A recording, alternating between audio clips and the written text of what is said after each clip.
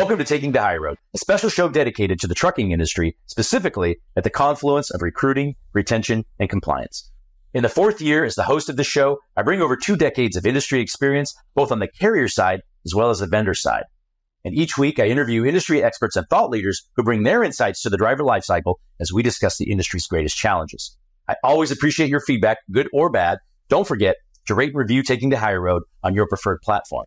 Now, if you're watching on YouTube, go ahead and smash that like button. And I'd also like to thank and highlight the show's valuable sponsors. Their dedication and commitment to the industry and to the show is greatly appreciated. If you're interested in being a sponsor or of Taking the High Road or joining me for an interview, please email jeremy@takingthehighroad.com.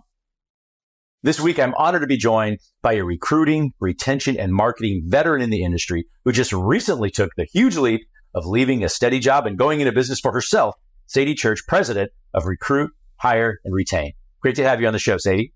Thanks so much for having me, Jeremy. And wow, 2 decades, you're making me feel like we're old here. Thanks a lot. Yeah, I just turned 50, so yeah, but I feel good. But I'm anxious to unpack your background in the industry and what inspired you to get into recruitment and marketing. We can talk about a little about your journey across a variety of carriers and vendors that ultimately led you to deciding to take the big leap of starting Recruit, Hire, and Retain. I certainly want to learn more about your new venture, and perhaps you can share exactly, how you're helping new customers and what your vision going forward might be. And then lastly, we'll answer a question from a listener during our deeper dive segment. Does that work for you? That's great. All right. So I'm an avid reader, and I enjoy sharing various, influential books with the audience from time to time. And I'm curious, before we dive into your story, if you have any book recommendations for the audience, anything you've read that was impactful to you. Yeah, I think one book every person should read this year is The Happiness Advantage by Shawn Achor, Harvard psychologist, excellent information, really good info on positive psychology and how it works and how we can exercise our brains, and how if the more we exercise our brain, the more control we have over negative emotions. So if you're someone who struggles with stress, anxiety, things like that, exercising your brain to think in positive ways lessens your brain's ability to think in negative ways. So I think that's probably the most impactful book I think everyone should read. I like that. I've heard of it before. I wrote it down. I'll add it to my Goodreads list of books to read. And for those in the audience, if you haven't read that, definitely check that one out. We can't control. There's plenty we can't control, right? But what we can control is how we respond, how we behave. Those are all choices that we can make. And yes. So yeah, that's I appreciate that, and I like reading books along those lines. Switching gears to you, who is Sadie Church? I've always liked the name, by the way. Oh, thank you. How did your path lead you to the trucking industry? Yeah, so I grew up in trucking. My dad was a driver, an owner-operator, literally my entire life. Family vacations were spent, all of us in the truck. My mom either caravanning behind my dad in the truck or us in the truck with him. I always joked that we spent more time at truck stops than we did amusement parks. Very familiar with so many truck stops from coast to coast. So lots of great memories over the road over the years. Really genuinely fell in love with the community. I like to tell the story. My favorite memory in trucking was when I have an identical twin sister. When we were 15 or 16, my dad took us on a 2-week trip across California, or across the U.S. to California. And we spent quite a bit of time at a TA in Ontario. So he took some time off work and just parked his truck, and we would take a cab and go to Hollywood Boulevard and things like that. But while we were there at the time, it was such a nice TA. And I remember back in the day when truck stops were really kind of the place to hang out and kind of a community. And I know times have changed and it's not the same as it used to be. But I remember there was this claw machine in this truck stop. And in this claw machine, it had a really cute stuffed seal. And I really wanted this stuffed seal. And so my dad, of course, is giving us quarters to put in this claw machine. And every single night we're there, like it becomes this thing. Like we're trying to get the seal. And if there are drivers who've been there for multiple nights in a row too, like they're starting to recognize that we're there every night after dinner, around the same time, trying to get the seal. So the drivers are like starting to give us quarters and starting to give us money to help us out and to help us get the seal. And I want to say we're there, between 3 and 5 days. I can't really remember it so many years ago at this point. But it really became this thing of like these drivers like rallying around us every night to try, like cheering us on to get this. Hey, go here, try this. And so we had our last night there. We know it's our last night. We'd make our last attempt for the seal, don't get the seal. And we go back to the truck. And of course, I'm like disappointed. And it was kind of like, we spent so much money on the seal that we could have just bought, right? But it just kind of became this thing. And so we go back to my dad's truck and, we're getting ready and we're settled down for the night. And someone comes and knocks on my dad's truck door. And one of the other drivers who kind of knew what was going on had used his money and had won the seal and had brought it out to us. And to me, that just really showed me who that community was and so many great memories of that over the years and what a great brotherhood and sisterhood it was really back in the day. I love that story. And it's encouraging that that's your, the experience that you had and kind of, this is my family. This is, this is what I want to be around going forward. And I'm curious, am I really talking to Sadie or is this her identical twin? This is really Sadie. One of these days, I'm going to get my twin to go to a conference and we can kind of like trip people up. Yes. That's going to be fun. As long as it's not happening now. No, not happening now. Okay. Like several other guests that I've had on the show, you've worked on both, the carrier side as well as the vendor side, always around recruiting, retention, and marketing. What is it about that, facet of the industry that keeps your cup full? What attracts you to that? Yeah. I think a lot of things. So I told you, I am a huge driver advocate. I genuinely operate of the mind that any driver could be my parents, and how would I want them to be treated. As you know, I was early days CDL life. And, back in the day when, I personally responded to every single Facebook message that came in, me and one other person who worked there, we personally responded to every single message that came in as we were growing the community over the years and hearing so many drivers being stuck in such terrible positions and so many like unethical things that were happening to drivers, bait and switch and drivers being stranded and, just some terrible things that have happened that, drivers would message us, hey, I need help. This company said this would be my pay, but this is my pay. Or they said this would be my miles. Like just a lot of stuff over the years. And it just really struck me that just obviously not all companies. There are so many great carriers out there, and so many carriers out there who want to do the right thing. But it was my first introduction into that side of trucking. I'd always lived my dad's experience of working with the same company for my entire life. He never really switched jobs. He was with the same carrier my whole life. He was an owner operator contracted with them. So I had never experienced that side of trucking, and it was really disheartening to me. And I really, I kind of fell into the position. I actually went to a carrier and built their retention department.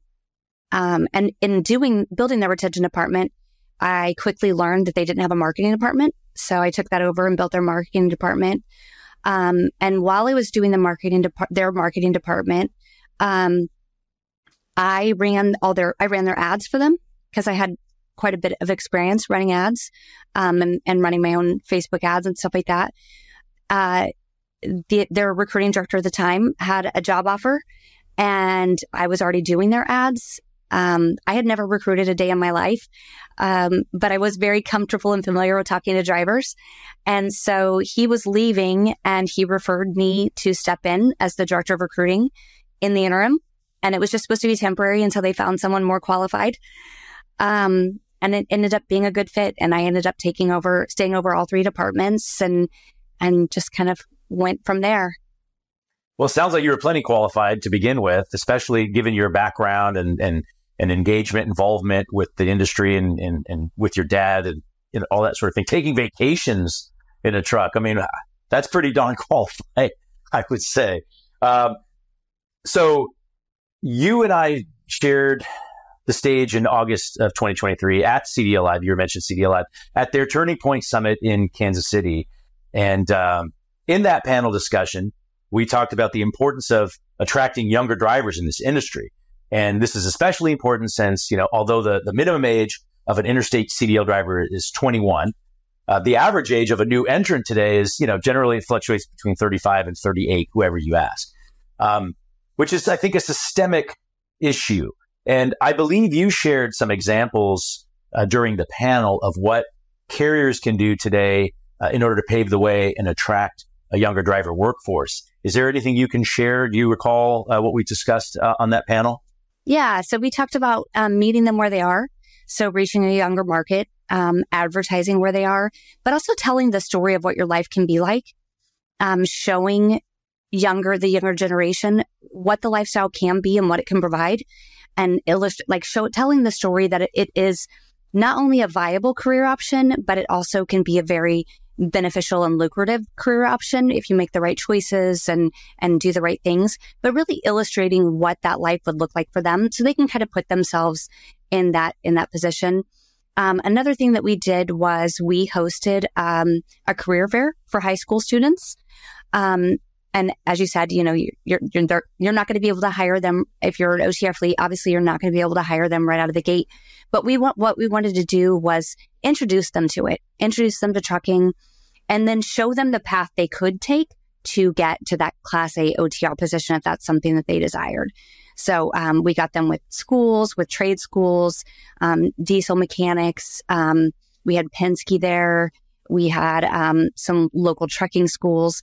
So really just kind of letting the students ask questions and showing them, hey, like this may not work for you right now, but this is a career path for you. Could be a career path for you in the future. And if you're interested, these are the steps you need to take to get there. Yeah, and there's obviously, we know this, but I mean, they can make good money, probably more money than they're going to earn right out of school yes. or shortly thereafter.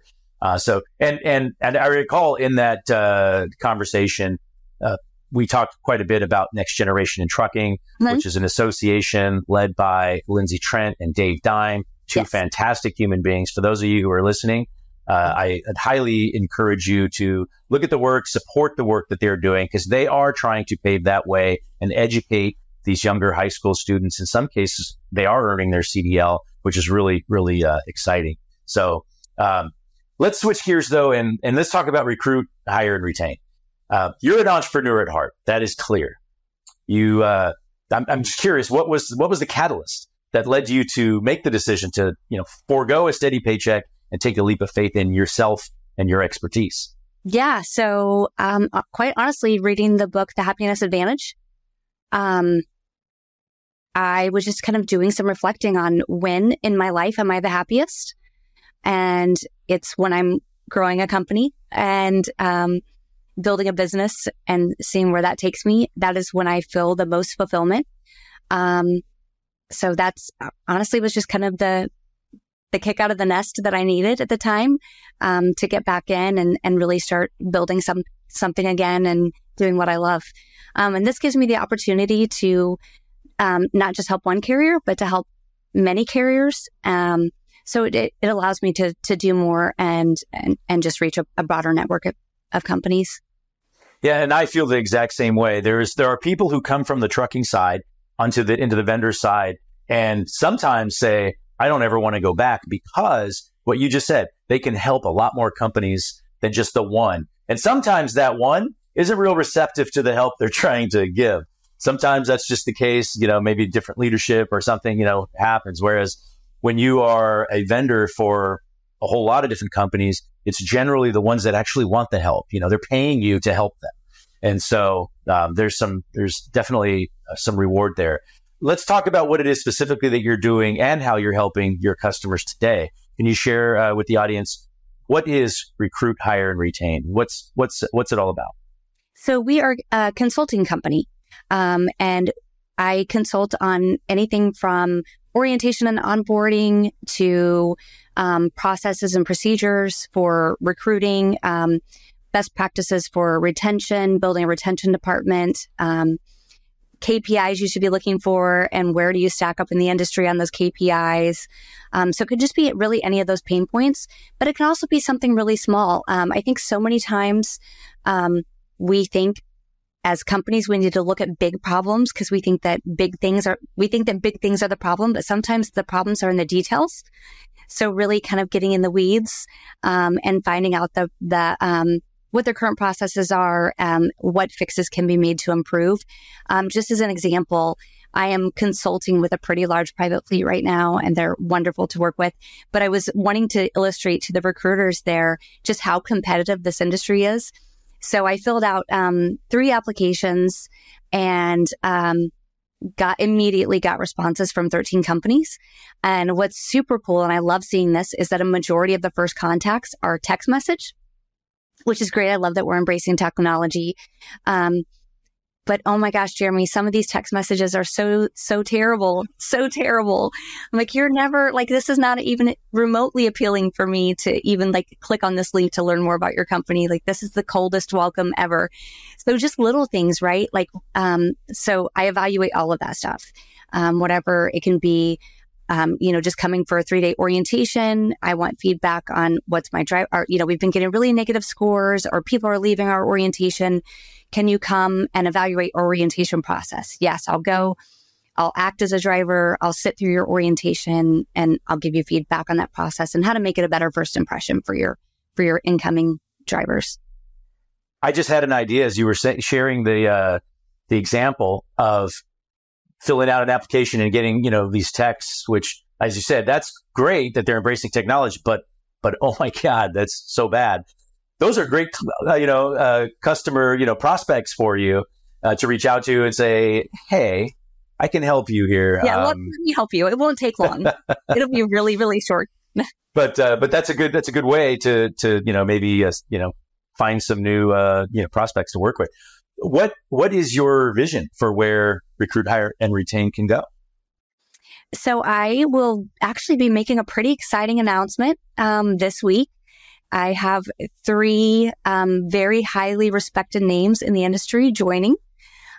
So when you sign on for consulting with Recruit, Hire, and Retain, you are going to get some of the best and brightest thinkers in the industry, all collaborating together to give you our best advice and guidance. So it sounds like it's mum's the word until it's officially announced. Yes. So all right. Well, we'll very soon. We'll be on pins and needles for that. I think it's a good opportunity here to segue to our deeper dive segment, which is where we take a question from one of our listeners. Today's deeper dive question is brought to you by National Transportation Institute. And the deeper dive question is, it doesn't seem like the driver shortage is as bad as it used to be. We're still hiring drivers, but are trying to be more selective. Any tips on how we can hire better quality drivers? I'm guessing that's something that you've got some wisdom and experience. Yes, definitely. So my tips would be making sure that you're setting the right expectations. I think that's one thing that we often fall short for. We always look to see if the driver meets our needs, but what are we doing to make sure that we meet the driver's needs? So I think if the more transparent on both sides we can be, the better hire we'll have entirely, right? If you have a driver, one thing I always require is a driver profile form, because I want to see what you, driver, think you're coming to me for. And I want to make sure it aligns with what I can actually offer you. For example, one of the questions on the form that I have them fill out is, how often do you want to be home? And if you tell me I need to be home weekly, but you live in an area where I can only get you home every 2 weeks, then I'm not a good fit for you. You may be the perfect fit for me, but I'm not going to be a good fit for you because I'm not going to be able to meet your needs. So that's a moment where I'm telling the recruiter, hey, we need to call this driver back and say, hey, we don't have this at this time. We're not the best fit for you. And we just don't want to hire our own turnover. We don't want to set you up for failure. We don't want to set operations up for failure. So it's best that we just say we're not a good fit for one another at this point and move forward.